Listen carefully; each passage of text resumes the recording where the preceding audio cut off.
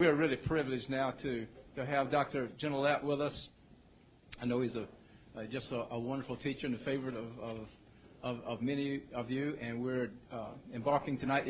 The bulletin said, the leaflet said, Mark, it's a 3-part series. Is that right? I think so. Yeah, I was thinking it was 4-part, but 3-part will work. So yeah, that would be good. Mark, by the way, has just gotten back from being on sabbatical, when his primary focus was writing a commentary on Micah. So we look forward to that being published within the next year, you think, Mark? Perhaps. But anyway, we look forward to getting that commentary in our bookstore, and also perhaps you coming in and doing a series on Micah also sometime real soon. So it's really great to have him.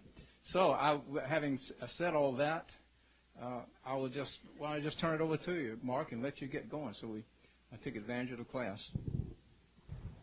Well, let's begin with the word of prayer. It's always a privilege to be with you here at the Cathedral Church. It was a pleasure to worship with you this morning as well.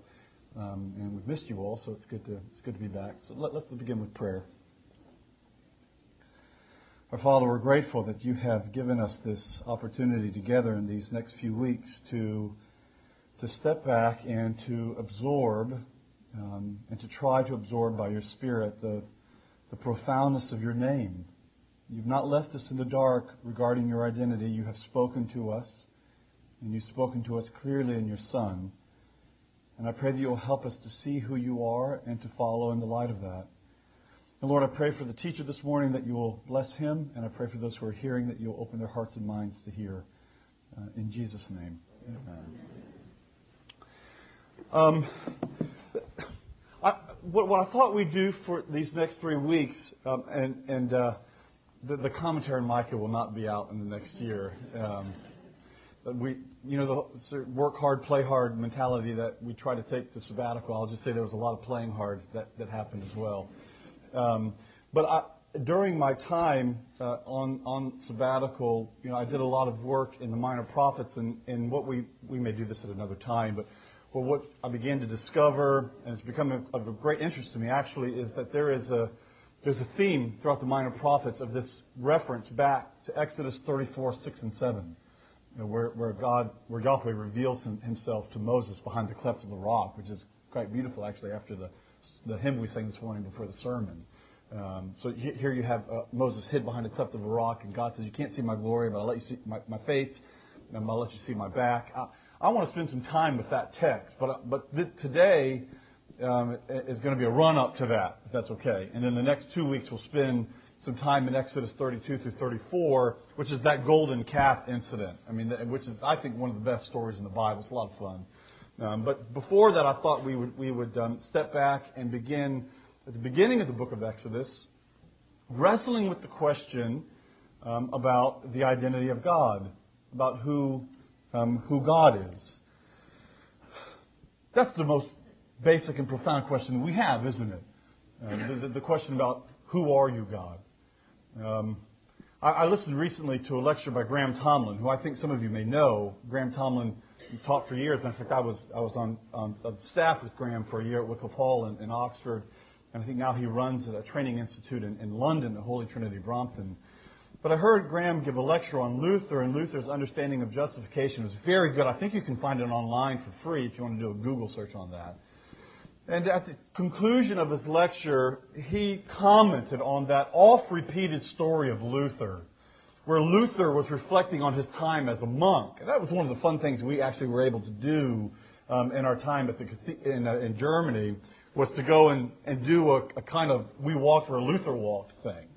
And we went to the Augustinian monastery in Erfurt, where Luther had this encounter with the lightning, and he said, I'll be a monk. Help me, Saint Anne. And so he goes to the Augustinian monastery, becomes a monk. And remember, Luther said, if there ever was a monk who could have attained heaven by his monkishness, I was that monk. But he also, reflecting on that time, talked about his relationship to God. You may remember this phrase. He said, I didn't love God then. I hated him. You remember that? That's actually a quite stunning thing for someone to say. It's a quite honest thing, isn't it? Because Luther, in the particular view of God that he had that was inherited from a medieval form of Christianity, Luther was overwhelmed with terror at this God, this juridical God who was waiting to pounce on him at any moment. I mean, that was his view of God. I didn't love God, Luther said. I actually hated God. And Tomlin reflected on that, and I thought he turned the phrase rather beautifully when he said, in a large sense, Luther's own personal spiritual transformation that occurred and the genesis of the Reformation itself happened because Luther was on a passionate pursuit to find a God that he could love. Isn't that interesting? To find a God that he could love, because the God that he knew as a monk was the God that terrified him. And where did he find this God that he could love? He found the God that he could love by reading carefully again the Bible. I think that's quite fascinating. This is the great challenge that I think you and I have when we wrestle with who God is. We just don't get to make the God that we want to make in our own image. As a matter of fact, I would make an argument that is the first great heresy of the early church with Marcion, was the attempt to fashion a God after Marcion's own making. Now, you may remember this bad guy, Marcion, first really bad guy. I mean, if we can put it in that term, we'll make T-shirts for that. First bad guy. And what was Marcion's claim? Marcion's claim was, number one, the Old Testament God can't have really anything to do with Jesus. And this is part of Marcion's philosophical disposition. The spiritual world, that's inherently good. That's a good world. But the material world, the physical world, that's bad, right? And when you read the Old Testament, whether you like it or not, and I can understand why some of you might not, but whether you like it or not, the Old Testament is a very physical, earthy book. I mean, my boys are already tapped into this. I mean, you're talking about tent pegs going through temples. I mean, remember that story? Uzzah touching the ark, he falls down. I mean, this is a very earthy, physical book. And Marcion's philosophical disposition didn't allow his understanding of God, the first cause, the only God, to be that predisposed to being enwrapped in the physical world. So the Old Testament God might have been a demiurge, some second-tier God, but he wasn't the real God. So what we remember, I think, Marcion for most is his kind of Jeffersonian approach to the Bible. Cut and paste. Let's get that part out. I don't really like that. A little white out here. So what ended up happening? Well, all the Old Testament was gone, and a good chunk of the New Testament was gone, and really what it was left with was Paul. And honestly, that just shows that Marcion wasn't as good a scholar as he probably should have been. Because if he'd have done his work really hard, he would have been left with nothing. Right? Because, Paul, Luke, the whole of the New Testament is just saturated with Old Testament themes and thought. So we remember Marcion for his excising of the Old Testament, but what I've come to realize, I think, is that is the symptom of something that's much deeper and profound for Marcion. The deeper issue, the more profound issue, was that Marcion could not allow the God that was given to him in the canon of the Old and the New Testament to be his God. It had to be a God fashioned after his own making, a God fashioned after his own philosophical preferences. And I think we wrestle with this in the church. I think you wrestle with this. I know that I do as well. We want a God who's manageable. We want a God who maybe we can put in our own back pocket. And we don't get that kind of God. What we get in the Old Testament and the New Testament is a God, and this is the title of our series, a God who is merciful and severe. Or to flip those, a God who's severe and he's merciful. I don't normally do this, and I may regret this. But I'm reading a book. I'm a little bit ways through it, and I want to commend it to you. I actually think it is, especially in light of the sermon that we heard this morning. It's by Todd Billings, and it's entitled "Union with Christ: Reframing Theology and Ministry for the Church." Billings is a Reformed thinker, but he's basically arguing about the centrality of union with Christ and our understanding of salvation. He's got a very healthy understanding of justification and sanctification and how these two come together. It's an outstanding book. I commend it to you. But what I've found quite interesting in sort of sitting yesterday and spending some time with this book is he engages, and some of you may have heard about this, but he engages the work of a man named Christian Smith, who has written 2 books. One of them, if I can I'll give you the titles. This is a little academic-y, and my apologies to you. Find it here. One of them, the first one, they're both Oxford University Press books. The first one by Smith is called Soul Searching. And then the second one by Smith is called Souls in Transition. And what Smith did as a sociologist is he did the most extensive survey and sociological engagement with American adolescents who claimed to be Christians, right? So from mainline denominations to free church denominations, across the whole spectrum, he engaged America's youth to see who their God was, right? And this is actually, this might not come as a surprise to you at all. But what his findings showed him was that America's youth, people who could probably articulate the gospel in some form or another, but America's youth identified God this way, and he came up with this little acronym called MTD, a moralistically therapeutic deistic God. MTD, a moralistically therapeutically deistic God.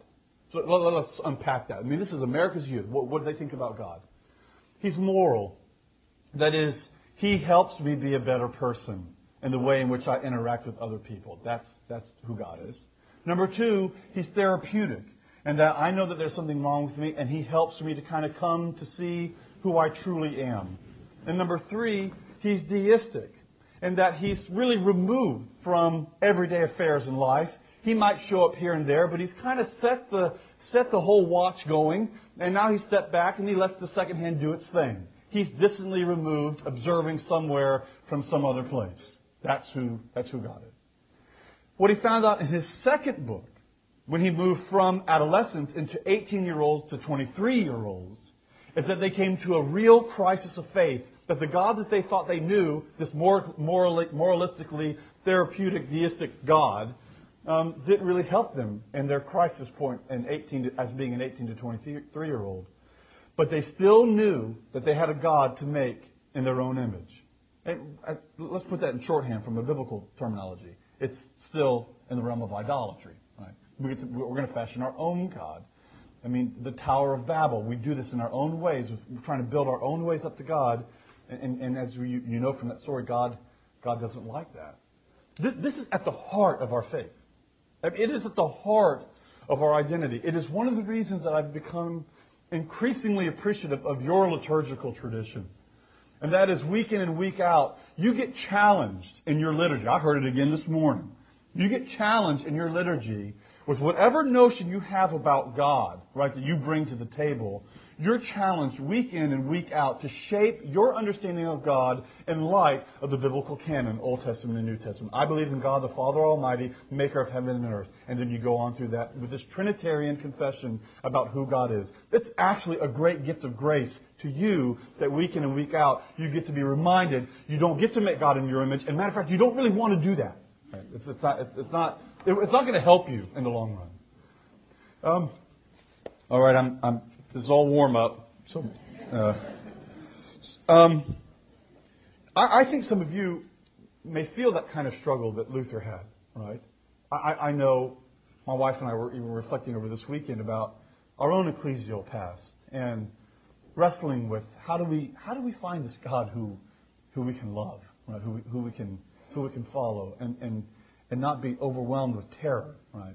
Even though terror is part of it, and we'll talk about that. I've been reading a book. I think I mentioned this to the dean recently, but I'm halfway through a novel by John Updike, and I wanted to read you something from it because it's actually quite moving. Now, be careful. I don't. Have any of you read Updike? He can be really salacious. So, spoiler alert. Not in this one yet. At least not yet. But his first chapter is a vignette, kind of an expose of a minister, Presbyterian minister named Clarence Wilmot, who loses his faith, and I wanted to read you the scene. Yes, that's in the Beauty of the Lilies. Yeah, in the Beauty of the Lilies. I wanted to read you the scene where Wilmot tells his wife why he's lost his faith. This isn't happy, by the way. So he says to her, my faith, my dear, seems to have fled. I not only no longer believe with an ideal fervor, I consciously disbelieve. My very voice rebelled today against my attempting to put some sort of good face on a doctrine that I intellectually detest. Ingersoll, who wrote a book, by the way, on Moses and why the God of Moses is a problem. Ingersoll, Hume, Darwin, Renan, Nietzsche. It all rings true when you've read enough to have it sink in. They have not just reason on their side, but simple humanity and decency as well. Jehovah and his pet Israelites, that bloody tit-for-tat of the atonement, the whole business of condemning poor, fallible men and women to eternal hell for a few mistakes in their little lifetimes, the notion in any case that our spirits can survive without eyes or brains or nerves. Stell, that's his wife, it's been a fearful struggle. I've twisted my mind in loops to hold on to some sense in which these things are true enough to preach. But I've got to let go or go crazy. I love you for feeling otherwise and would never argue a man or child out of whatever they believe. But to me, it's all become relics. Things left over from our childish nightmares. When there's daylight now all around us, this is the 20th century. I can't help selling myself and others the opposite of what jumps out at me from every newspaper and physical fact I see. The universe is 100% matter, with the energy that comes in waves out of matter. And poor old humankind is on its own and always has been. Whew. Not what you want to hear from your pastor. But I think something that probably rings true for many of us. You know, the God who presents himself in the Bible, I mean, there are some dark alleys. There's some difficulties in the Bible. You've read it, right? And why I wanted to spend time in Exodus is because really the revelation of God in Exodus to Moses and the Israelites is at the core of his identity throughout the whole of the Bible. And I think it might help, and again, I don't want to in any way attenuate or make light of those dark alleys in the Bible. And those of you who are astute enough, you know where they are. Right? You know where those dark alleys are. You know where the difficulties lie. So I don't want to attenuate or make light of any of that, but I do think it's very important, and it's becoming this way for me increasingly, that we allow our Christian theology and the way in which we think about theology to be ordered in some sort of way. In other words, I don't like a shotgun blast when it comes to theology that just splatters on the page. I need to think about things in some sort of ordered way that moves from primary matters that then helps me make sense of those more difficult matters. And I think the identity of God in Jesus Christ as a God of mercy and grace is where we have to start. And then we begin to wrestle with some of these other more complex and profound problems, which are real. I don't want to downplay those. And that's why when we come to Exodus chapter 3, that's where I want to spend some time with you. I don't know if... Exodus 3. I want us to look at this two passages this morning. And then maybe we'll leave some time for questions. I'm already scared of the questions because we've raised some difficult stuff. So Exodus 3 and Exodus chapter 6. And you know this story. It's one of my son's favorite ones. The story of the burning tree. Read that one more time. So you know it. Moses was keeping the flock with his father-in-law Jethro. He led his flock beyond the wilderness. He came to Horeb, the mountain of God. And there, the angel of the Lord appeared to him in a flame of fire on a bush. And he looked. And you know it. The bush was blazing, yet it was not consumed. So Moses said, I need to turn aside and see why this bush is not burned up. And when the Lord saw that he turned aside to see, God called out to him and said, Moses, Moses. And he said, Here I am. And then he said, Come no closer, remove the sandals from your feet, for the place on which you are standing is holy ground. Why is it holy ground? It's holy ground because the God of the universe, the God of Abraham, Isaac, and Jacob, is about to reveal himself. He's about to pull back the veil and let Moses have insight and vision into who he actually is. And this is a holy, sacred, sanctified place. He said further, I'm the God of your father, the God of Abraham, the God of Jacob, and the God of Isaac. And Moses hid his face, for he was afraid to look at God. Here in verse 6, we see, first of all, that the divine identity is revealed. I'm the God of your father. The purpose of this encounter with the burning bush is not the burning bush. I mean, as cool as that is. The purpose of the burning bush encounter was for Moses to have a revelation of the divine identity. This is very important, I think. It's important because what it's telling us here and throughout all of the Bible is that we do not have the first clue who God really is unless God speaks to us and identifies himself and says, this is who I am. This is what Calvin said so beautifully, I think. God accommodates himself to us in human language. Is our understanding of God complete and total? Of course not. He's infinite. He's beyond what we can ever know. This is where the Greek Orthodox theologians, they're on to something when they talk about the apophatic side to God's being. That is, there's something beyond our knowing that we could never know. And through eternity, we'll still get to know who God is. Right? I mean, that He is beyond us. But at the same time, when God speaks to us, when He accommodates Himself to us, when He reveals Himself to us, He does so truly and really.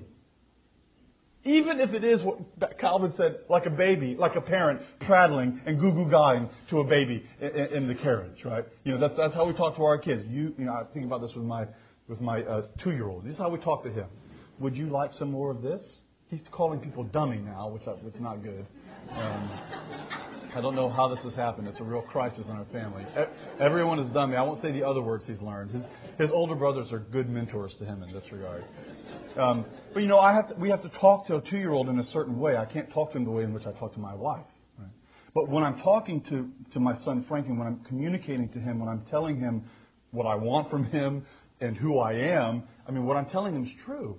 I mean, it corresponds to reality.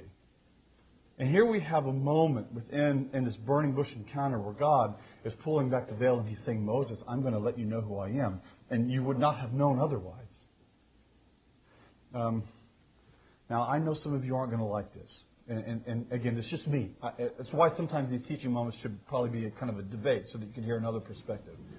But for me, you know, I don't get giddy about apologetics. And I think that, and those who do that, I'm so thankful that they're in the kingdom and that not everyone thinks like I do, all right? But, so what do you have? Someone who's an agnostic, who hears a great apologetic argument for the belief in the existence of a God. Right. And then they hear the end of that debate and they're like, you know what, I think that person won. I'm convinced. There's a God. You know what Calvin and Cranmer and I think the great reformer, the magisterial reformers would have said? Well, good for that person. They're one step closer to hell now. Right? It's to be able to identify God as God, that there's a God out there, I guess that's better than being an agnostic or an atheist, but it's not salvific. It's not redemptive in any sense. Well, what's redemptive is when God reveals Himself and says, not only does God, that being exist, but this is who He is. My name is Father, Son, and Holy Spirit. And when you look to Jesus Christ, that's who you're going to see who I really am. And that's where salvation and redemption is, right? I mean, it's when God reveals, when He reveals who He is, that's what classically theology is called special revelation. When He unveils Himself and says, this is who I am, and that's what's going on here. This is a moment of revelation. And do you notice what Moses' response is? And Moses hid his face, for he was afraid to look at God.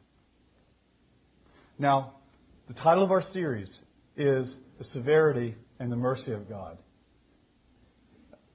When you have an encounter with God, when you see God exalted on His throne, ask Isaiah in chapter 6. When you have these kind of encounters with God, it is an overwhelming, fearful experience. What classical theology called the mysterium tremendum, the fearful, the trembling mystery of God. I probably have told you all this before, and if I've used this illustration before, forgive me. But I was a youth director for several years, and we had a praise band with our youth group. That was, I think, part of my purgation to let me for sure go to heaven. I'm joking. But we had a praise band. I didn't interfere. I let them do what they wanted to do. But they had this one song that they would sing. Some of you may know this, if you know this praise music. And the chorus went something like this. I want to touch you. I want to see you. I want to know you. I want to see your face. Something like that, right? Have you heard this one before? I ribbed my wife, being a little churlish, but I'd rib my wife and I'd say, they can talk for themselves. Right? I'll have none of the touching and none of the seeing. Right? I mean, when you see this, when this happens in the Bible, I mean, Moses hid his face. He was afraid. Uzzah falls down dead. He's gone, right? Job has this incredibly extended kind of, his ability to craft an argument in Job about his own self-righteousness and why he needs to have an encounter with God. He wants his day in court. He wants to see God and be able to argue his case. It's all this juridical language. He gets his day in court with God. God shows up. And you notice how much Job says when that happens? Not a word. Doesn't say a word. And Isaiah, what does Isaiah say when he sees God, Yahweh lifted up? He says, "Woe is me, I'm a dead man, because my eyes have seen the King." And just so you don't think that's Old Testament-y stuff, what happened to John on the Isle of Patmos when he saw Jesus revealed in His glory? I fell at His feet like I was a dead person. I mean, the revelation of the identity of God to us does entail with it a knee-knocking fear. He is severe. He is other. He is nothing like you and I are. Nothing like us. And the proper response in that kind of moment of unveiling is an overwhelming sense of fear. I wrestle with how to talk to my children this way, But the Proverbs say the fear of the Lord is the beginning of wisdom. And I tell my, when we talk about this, that fear is respect, it's awe, that kind of thing. And that's right. But it's also, we're chewing on meat in here, right? We're not talking to the kids. It's also knee-knocking fear. The reality that God is so other and so huge that He speaks and worlds come into existence. That is an awesome and overwhelming thought. So He is severe. He's not to be trifled with. He's not our buddy. He's not a genie on the mantle that we rub, to get us out of tight fixes. He is the King. He is unlike us. He is holy. But then look how it goes on. The Lord said, "I have observed the misery of my people who are in Egypt. I've heard their cry on account of their taskmasters. Indeed, I know their sufferings." You see where this moves? It's beautiful how this narrative goes. From the revelation of God's identity, I'm the God of your fathers, to the proper response of hiding one's face in fear, to then God's unveiling of why. What precipitated my revealing of my name to you, Moses? What's precipitating the revealing of my identity to you? The answer is it's God's grace. I've heard the cry of my people. I've seen them in their suffering, and I'm about to do something right now. And when I do that, Moses, I'm going to do it through you. Moses protests. I won't go through all the details of this, but Moses protests, as you would expect. Often the prophets in the Old Testament do. They protest. But then he says, "You're going to do it," which is, by the way, what happens in all the Bible. God says, "I want you to do something." The prophets or Moses, I don't really want to do that. And then God says, "Well, you're going to do it." And then it's beautiful, actually, how the Bible does this. This happens in Jeremiah all the time, right? "I don't want to do this," and then the next verse, "and Jeremiah went and said," right? Which makes, by the way, the book of Jonah so fascinating. The word of the Lord came to Jonah. He said, "Arise and go to Nineveh because of the evil that's come up before me." Next verse, and Jonah arose and fled to Tarshish. That's a complete anomaly in all of the prophetic literature. Jonah goes the other way. Anyway, Moses, he's going to do what he's told to do. Verse 13. But Moses said to God, "If I come to the Israelites and I say to them, the God of your ancestors has sent me to you, and they're going to ask me what is His name, what shall I tell them?" And God said to Moses, "I am who I am." He said further, "Thus you shall say to the Israelites, I am sent me to you." And God said also to Moses, "Thus you shall say to the Israelites, the Lord, the God of your ancestors, the God of Abraham, the God of Isaac, the God of Jacob, has sent me to you. This is my name forever." Do you see the context of the revelation of the divine name here? The context is, and I'll use a theological term, the context is a soteric context. The context is one of salvation. The context is one of redemption. This is how we get to know who God is. Not necessarily by beginning with abstract concepts about godness, right? But by beginning in the realm of redemption and election and salvation. This is how God reveals His identity. I came across this quote yesterday in preparing for it this morning by Jewish theologian Michael Visegrad. Actually, a fascinating theologian, actually. But he says this: although God is both the creator and the ruler of the universe, He reveals Himself to humankind not as the conclusion of the cosmological or the teleological argument, but as the God of Abraham, who took the people of Israel out of the land of Egypt, and whose people, that nation remains to the end of time. I mean, do you hear what he says here? And I think this is really important. It kind of goes back to some of my comments earlier about apologetics. I mean, when God chooses to reveal Himself, even though He is the creator and the sustainer of the whole world, when He chooses to reveal Himself here to Moses in the Exodus, He doesn't do so with the classic cosmological or teleological argument. I mean, you may remember some of these, right, from Philosophy 101. Well, what's the cosmological argument? It's the argument, kind of an Aristotelian argument, from first cause.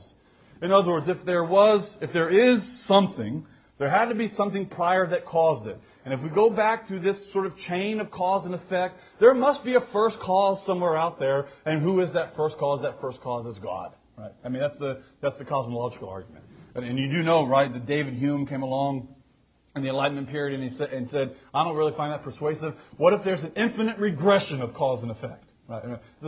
There's always a detractor to that kind of argument. The other one is the teleological argument. It's the argument from design. We look around the world, we see order, we see some sort of cosmos in the chaos. That must mean that there's a creator. And by the way, I believe that. I believe that. But that doesn't necessarily mean that that's going to be persuasive to people philosophically. Just know that, okay? But I believe that that's true. But that's not how God chooses to reveal Himself to Moses at the beginning of His fashioning of this people, to lead them into the land of Israel, to be His people as a light to the nations in the surrounding world. He doesn't choose to begin that way. How does He begin? He begins by revealing Himself in the context of redemption, of salvation, of mercy, of grace. This is who God is. I have come, verse 8, He says, I have come to deliver them. Who am I? Who are you, God? This is the great question of the book of Exodus. Who are you? I'll tell you who I am. I am who I am. I will be who I will be. I'm a God who hears the oppression of my people and moves toward them because I remember my covenant with them and I cannot deny myself. I'm a God who saves. I'm a God who loves. And to use the language of your communion liturgy, having loved His own, He loves them all the way where? To the end. Right? All right, so that's one. Let's go to the next text, if you don't mind. Exodus chapter 6. And before we get there, I think, if I can phrase it this way, when we begin talking about God and God's identity, who God is, historically, often in Christian theology, that answer was the answer to that question begins with raising questions about what, right? What's the divine essence? What does it mean for God to be God? So we begin to think about attributes and these kind of things: omnipresence, omniscience, omnipotence. And by the way, I believe all of those too. Okay. But I do believe within the narrative of Exodus and really throughout the whole of the Bible that when God reveals Himself, He does so primarily with who questions, identity questions, questions that sort of reveal themselves in a narrative plot, in a storied movement, so that we can look at our God and say, that's God. And He's acting completely in accord with His character, with who He is. That's how I can spot Him out and differentiate our God from Marduk, and the list could go on of competing gods or Baals in the surrounding world. This is our God. This is who He is. He reveals Himself in His movement toward His people, in His redemptive movement toward His people. And I think this is what's going on in Exodus chapter 6. Then the Lord said to Moses, "Now you shall see what I will do to Pharaoh. Indeed, by a mighty hand He will let them go. By a mighty hand He will drive them out of the land." And then this is a verse that could cause one nightmares. Verse 2. God also spoke to Moses and said to him, "I am the Lord, I appeared to Abraham, Isaac, and Jacob as El Elyon, as God the Almighty. But by the name Yahweh, I did not make myself known to them. That's a problem. Because all you have to do is turn back to Genesis and read some of the narratives of Abraham and Isaac and Jacob, and you begin to realize, guess what? They knew His name as Yahweh, right? Or at least within those narratives it says that. So what's going on here, right? I think what's going on here, and I actually am 98% convinced of this, reading of this text, that what's being claimed here in Exodus 6:2 is not that they did not know the phoneme or the name Yahweh, but they did not know the content and the significance of the name. Let's read the rest of the text and let's see if maybe the context helps unpack that. I also established my covenant with them to give them the land of Canaan, the land in which they resided as aliens. I have also heard the groanings of the Israelites whom the Egyptians are holding as slaves, and I have remembered my covenant. Say therefore to the Israelites, I am Yahweh. See, this is that revelation again of the name. I am Yahweh. And I will free you from the burdens of the Egyptians and deliver you from slavery to them. I will redeem you with an outstretched arm and with mighty acts of judgment. I will take you as my people. I will be your God. You shall know that I am the Lord your God who has freed you from the burdens of the Egyptians. I will bring you into the land that I swore to give to Abraham, to Isaac, and to Jacob. I will give it to you for a possession. I am Yahweh.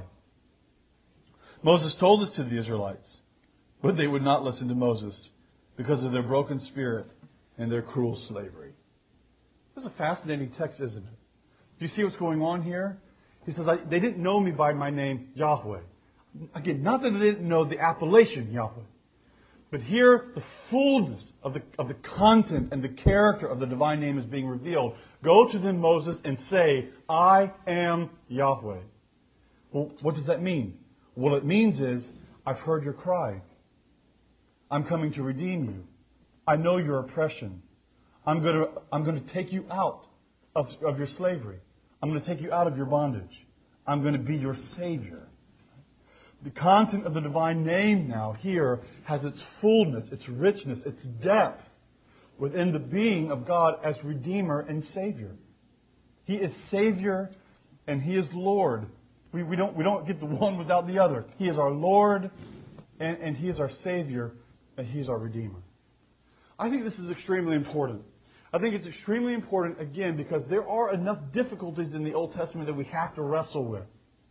But I want to begin and lead into those kinds of discussions the way in which I think the Old Testament itself pressures me to do that. And that is when God wants to put His best foot forward in revealing who He is. When He wants to put on His best show to let us know the core and the character of His own identity, He does so by pulling back the veil and saying, this is my name, I'm Yahweh. And how you will know that I am Yahweh is you will see me come down on you in acts of redemption and grace, relieving you from your bondage and bringing you into a land that flows with milk and honey. That's how you're going to know that I'm Yahweh. That's how you're going to know the character of my name. I'm your Savior. I'm your Redeemer. To put it with another image that's so common throughout the Old Testament, I'm your lover. I'm your husband. There's a God you can love, right? The God who comes to us as a lover, who refuses to allow our failure on our side of the covenant commands, who refuses to allow our failure to bring some sort of permanent fissure to that covenantal relationship. I'm going to love you, and I'm going to love you all the way to the end. It gets dicey through there. You just read 1st and 2nd Kings and Samuel. I mean, it gets dicey. It's a lover's quarrel in the Old Testament. But it's a lover's quarrel. Right? It's a quarrel between a loving husband and an unfaithful bride, but a husband who will not let his bride's no be the final word.